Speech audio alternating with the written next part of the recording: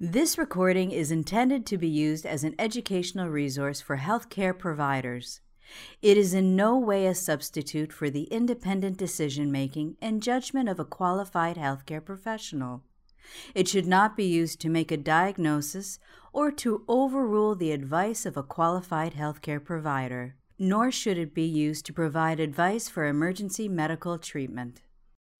Welcome to the Nursing World Shared Practice Forum. I am Jennifer Stedman, a staff nurse 2 in the Medical Intensive Care Unit and coach for the Nurse Education Support Team at Boston Children's Hospital. I am pleased today to introduce Dr. Maureen Hillier. Dr. Hillier is currently a pediatric critical care nurse in the Medical Surgical Intensive Care Unit at Boston Children's Hospital, where she has cared for patients and families for more than 25 years.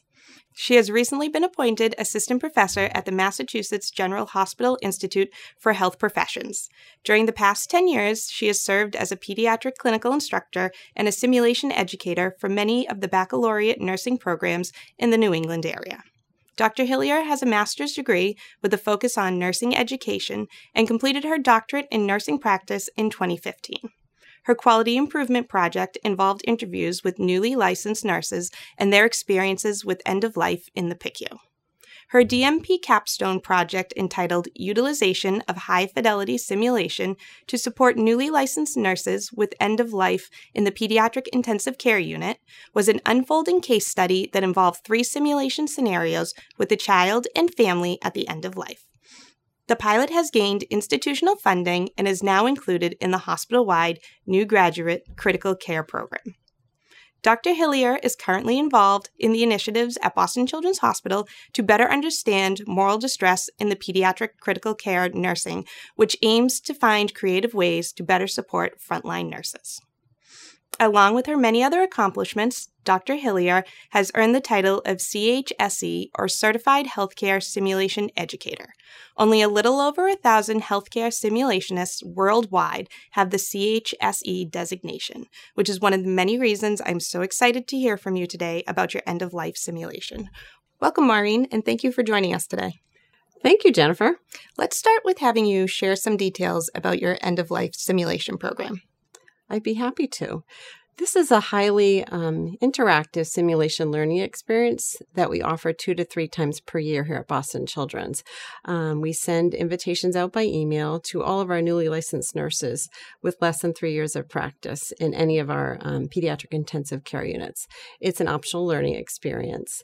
And just of note, this was recently incorporated into the NEST initiative, the Nursing Education Support Team initiative, to support our frontline nurses with ethically and morally challenging problems found in practice. This is typically a 4 to 5 hour day. We have 6 to 8 participants per simulation learning day. So that incorporates usually 2 to 3 newly licensed nurses per scenario. And then we live stream it for our other participants to watch. We do ask that our participants have a little bit of homework that they have to do before they show up for the simulation learning experience. And we ask them to view a really poignant video entitled On Being Present, Not Perfect by Dr. Elaine Meyer.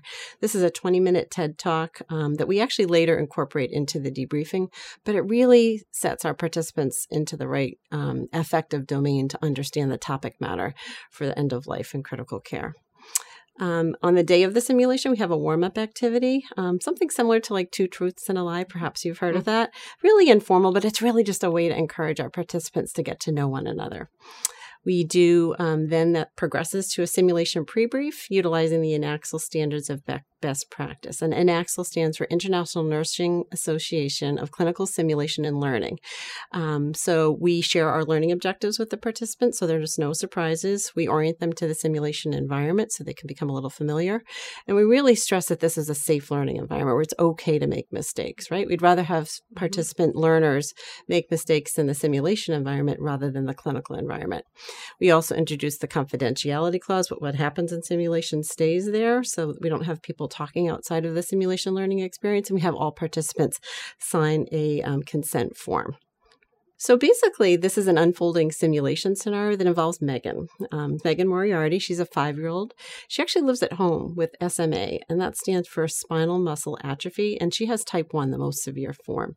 And she unfortunately experiences equipment malfunction at home. She has a cardiac arrest and is brought to the emergency room. So in the simulation, we actually utilize the mannequin to play the role of 5-year-old Megan, and we actually use live actors, a mom and a dad, to play the role of her parents. And these are called standardized patients in simulation. So those are the family members. So this is really what makes the simulation what we call high fidelity, very authentic, very believable. So we progress to have 3 unfolding simulations that really primarily evolve around 3 topics: meeting and greeting a family, redirection of care, and actually saying farewell to a family. So what made you decide to create an end-of-life simulation that's specifically designed for the newer nurse? Over time, newer nurses have quietly confided in me, but they were really scared actually to take care of patients at end of life. They thought, I'd only done it once before. Can you help me? I've never done a terminal extubation off of ECMO. Can you help me? So I started to realize as more and more people quietly kind of came up to me and shared some of their, I guess, secrets, if you will, that this was a real void and that these newly licensed nurses needed more support and an opportunity to perhaps practice in a safe learning environment. And we do know that research demonstrates up to 40% of newly licensed nurses describe feelings of discomfort caring for patients who were actively dying. That's from the adult literature, and we can only imagine from the pediatric literature, it's that much more intense. Nursing education has really identified gaps in student knowledge. It admits to really a suboptimal amount of theoretical and experiential content on death and dying in our current nursing curriculums.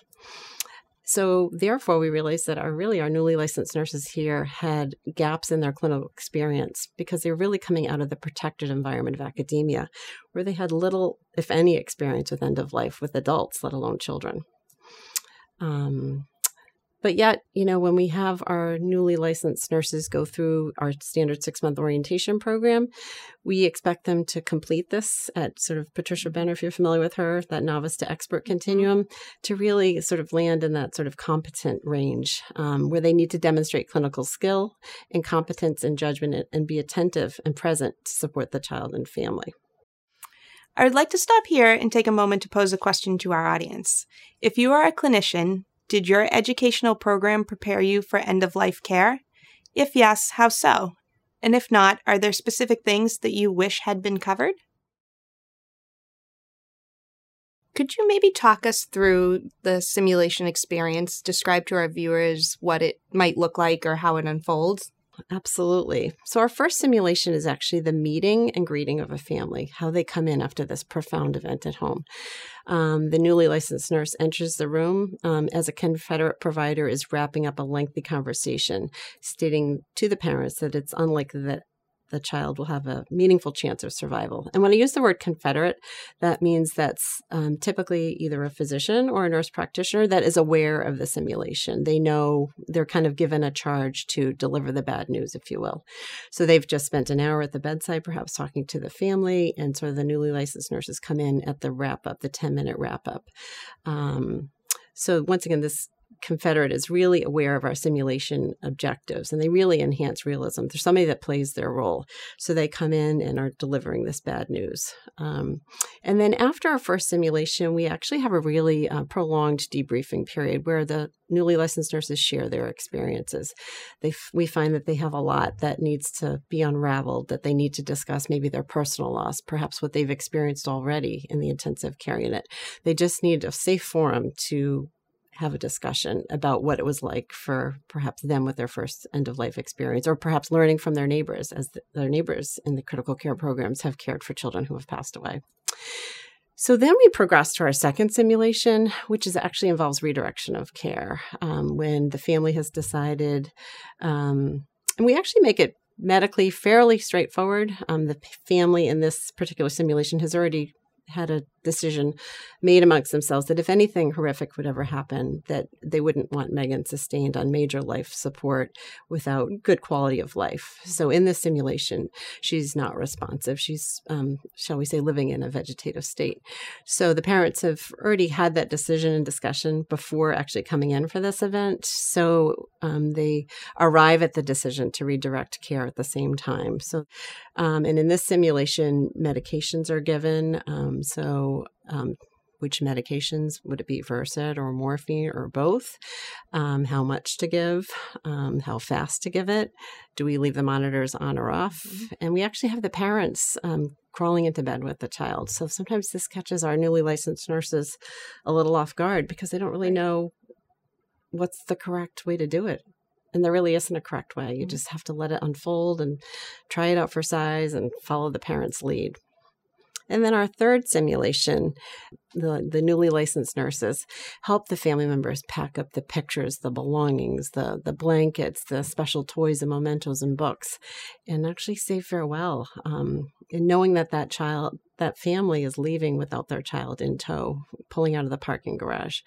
It's just profoundly sad. It really is. But it's, once again, just a chance for newly licensed nurses to practice in a safe, protected environment. And then it's literally walking them to the door or to the elevator to say good farewell to them. Our institutional morgue down in pathology, we have time set aside to actually travel down there with our newly licensed nurses and participants, and we meet some of their staff to help our newly licensed nurses understand sort of the process of what goes on when we bring a child to the morgue. So we meet with their staff, and it's actually pretty enlightening. The participants that go say they learn a lot. We actually get behind the scenes and see actually how an autopsy is done. We see perhaps 4,700 hearts that are sort of kept here for research. So it's above and beyond what you would ordinarily see if you did have to go to the morgue, but it adds a lot of context for our newly licensed, most vulnerable nurses to really understand the process. And we always, always, always make ourselves available for follow-up afterwards. If people are having a hard time with it, we send follow-up emails the next day after people have had a chance to process things. And we just make connections so that if folks need a person to talk to, we're there to do that. Now, Maureen, I remember when I participated in your program, there was a debriefing process. Would you mind explaining to us a little bit about that process? Sure. We use the debriefing with good judgment model from Jenny Rudolph from the Center for Medical Simulation, where we really try to understand the learner's perspective, right? It's not about our perspective, it's understanding the learners. So we do that through 3 well-defined phases of the debriefing process.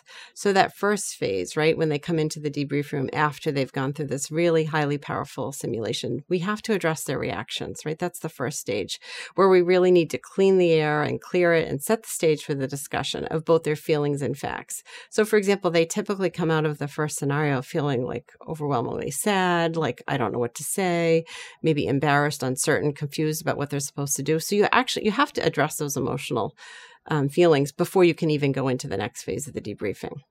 And that is the understanding phase. That's where they try to make meaning of what just happened. So you have to start with what we call our medical understanding. So I go right back out to the participant learners and say, what's your understanding of what just happened in the simulation?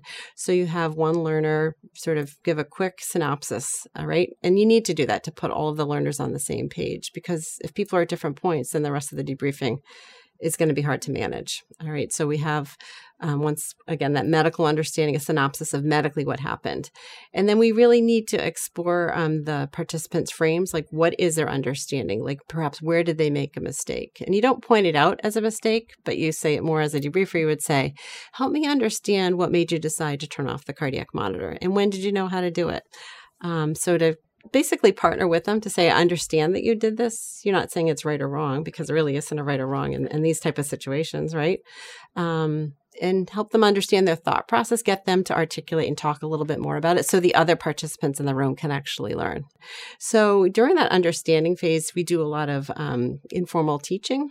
We can talk about, like, for example, the monitors once again, or the medications and how fast to give them. And this is a great opportunity when it's done sort of informally for this really difficult topic to share our own life experiences, like young learners like to hear how fast we might push morphine or midazolam, because sometimes they have feelings about hastening a child's death. So that actually leads into a great discussion about the principle of double effect.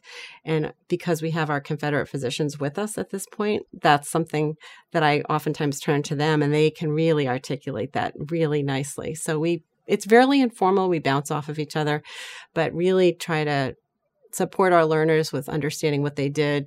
Maybe it wasn't the best, but it gives them a chance to talk through it and make sense of it.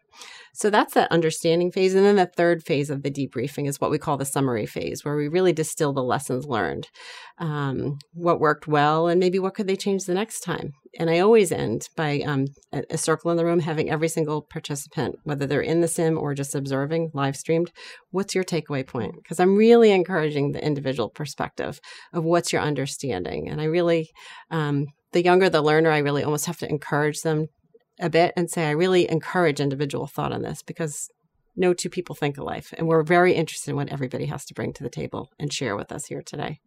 So that's the debriefing with good judgment model and the 3 phases that I use. And it's used by many other simulation centers. So Maureen, would you talk a little bit about what makes this simulation so high fidelity? Absolutely, Jennifer. I think oftentimes with simulation, we think as high fidelity simulations as ones that include fancy ventilators, fancy IV machines, perhaps an arrest situation where it's looking at our team performance of lots of people giving medications at once or inserting a chest tube. What makes this simulation so high fidelity is actually the actresses and actors that play the parent, the mom and the dad, and the personal effects in the room, such as a blanket from home, or their favorite dress that they wear from home, or their favorite storybook, or the family pictures that adorn the room, because those become talking points for our newly licensed nurses. And if they're not talking points, we encourage them to utilize them. But it really humanizes, brings into context this child and this family and this life that they have outside of this devastating situation. So once again, it's not all about bells and whistles. It's about the authentic things that this family deems important. Maureen, let's stop again and ask our audience another question. Do you have an end-of-life simulation program at your hospital or facility? And if so, is it run by nurses? And who are the target participants? I had mentioned in your introduction a quality improvement study that you were involved in with newly licensed nurses and end-of-life care. Do you want to talk a little more about that project and how it helped you develop the simulation program? Oh, I'd be happy to, because really that was the genesis of how this came to be. So this was a qualitative descriptive study where we actually interviewed newly licensed nurses working in any of the critical care programs and how they were doing with end of life. And through that qualitative descriptive research, we really understood that they were on this journey that they just didn't know about it until they were there. They talked about dealing with sudden death, a predictable type of death. They talked about all of the many new feelings they experienced that they just had never, because they'd never traveled down this pathway before. And they actually started, through the course of the open-ended questions, started to offer recommendations about how things could be made better for the next generation of nurses, or the nurses to follow. And they really were actually asking for more support and a chance to perhaps, they couldn't quite articulate it, they just needed more support.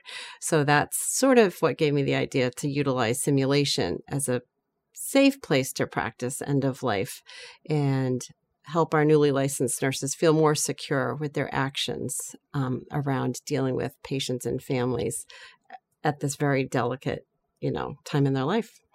So I think really the qualitative descriptive research sort of grounded the simulation, sort of gave us a reason to do it. And in terms of the simulation itself, is there participant feedback that you'd be able to share with us? Oh, absolutely. When we've completed our simulations, we have standard evaluation forms that are done, and the simulation learning experience consistently receives high marks. People leave the simulation saying everybody should do this. They feel empowered to sort of tackle this the next time it happens in the ICU. We once again make it safe so that participants can sort of let their emotions come out and be processed and begin to sort of deal with this so that they can turn around and take care of patients and families at this difficult time in their life. The participants that go through this really state that it really just helped them to process and deal with this the next time they were in this sort of environment, or perhaps even if their neighbor was, to give counsel or advice to their colleagues that might be working in a bed space 1 or 2 away. So just in general, it makes things easier for them the next time they have to do it. So you're describing a need for this type of education, and your simulation sounds like it's getting positive feedback. Do you know of any other places or programs that are doing something similar? Actually, yes. There's something called ELNEC, which stands for the End of Life Nursing Education Consortium. It actually started out in California on the West Coast, and they defined a need for all of us as nurses, actually, to become a little bit more proficient on end-of-life care delivery. And there's different portions. This is a program that's gained a lot of national momentum, but they actually have subcategories within it. So, for example, I'm pediatric ELNEC trained, sort of just specifically how to deal with children's and family at end of life. So this is a great resource. Anybody that's involved with end of life should really be ELNEC trained. And now we actually are learning, just this last year, ELNEC now offers a lot of online modules that's actually now incorporated into undergraduate nursing programs. And I think 3 or 4 of the Western states offer this for free as a pilot. And now I think undergraduate programs, should their faculty decide, they can enroll in an ELNEC module. I think it's 6 learning sessions. I think the price is about $29. So it's a great resource to have. It's much cheaper than a textbook, and it's something that they can always use to go back and refer to. Now let's take one more quick break to ask the audience this final question. Do you have specific materials such as online education programs, policies, procedures, publications, or other documents to educate nurses about end-of-life care? And if so, what materials do you use? So I know for myself as a coach for the nurse education and support team, and I did have the opportunity to attend your simulation and got a lot out of it. It's something that I would encourage not only newly licensed nurses, but anybody who had the opportunity to do, because it's good to practice and something to have in our back pocket. And it's not something that happens all the time. So it was nice to have a safe place and an opportunity to practice that, even being an experienced RN. So, Maureen, I know there have been some great comments from the newly licensed nurses who've taken this simulation. Would you mind sharing a few of them with us? Sure, I'd be happy to, Jennifer. One critical care ICU nurse working in the cardiovascular program, who was only about 6 months in practice, stated, it showed me that when you don't know what to say, sometimes silence and just being present can be the most therapeutic. So I think through that comment, we learned the power of silence. Right. I think newly licensed nurses are oftentimes afraid of silence, but they learn through the simulation that silence can actually be their friend. They just need to learn to be comfortable with it. Another medical surgical ICU nurse who's been in practice for 10 months stated, listen carefully to the parents' word choices and keep your ears open for opportunities to explore their feelings with them. So it just talks once again to the power of listening, understanding the words that the parents use. Those are going to be the words you want to echo back to the family, because that's how they understand it. That's how they're making meaning of it. Another nurse from the medical surgical ICU who had 1 year in practice, she was very candid. She stated, I am nervous about end-of-life care, and it was comforting to know that this is how we all feel, that it's normal to feel scared and awkward about it. I am so happy that I had the opportunity for this simulation because I feel better prepared for end-of-life care, and I know that I have so many resources and supports to help me. It just drives home that we're not in this alone, right? We have educators, we have clinical coordinators, we have a bereavement coordinator on most of the units. I know in our unit we have one. lots of senior staff that are willing to sort of talk people through this, and we're there for one another. I think just the simulation part of it, actually, they leave with a list of all the resources. It fills half a page of all the resources they have available to them to know that they're not in this situation alone. And Jennifer, if I could, I'd really love to be able to share what some of our first-year fellows, our physicians doing practice specialty in critical care, some of the comments they made, if I may. Yeah, that would be great. I think our audience would love to hear that. Once again, this was not something we initiated. This was something that they offered. So one person stated, "It was an excellent experience to delve into a situation that is emotionally difficult and uncomfortable, although it's an inevitable part of our occupation." Another one stated, "I also very much value the chance to work closely with the ICU nurses.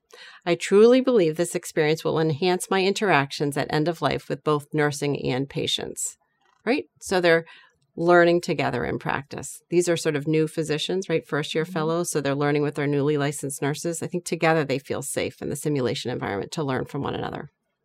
Well, thank you, Maureen, for joining me today and sharing with us the end-of-life simulation program that you have been working on. Thank you. This recording is a production of Open Pediatrics, a free and open access resource for pediatric clinicians worldwide. For more pediatric care materials or to join our global community, please visit our website at openpediatrics.org.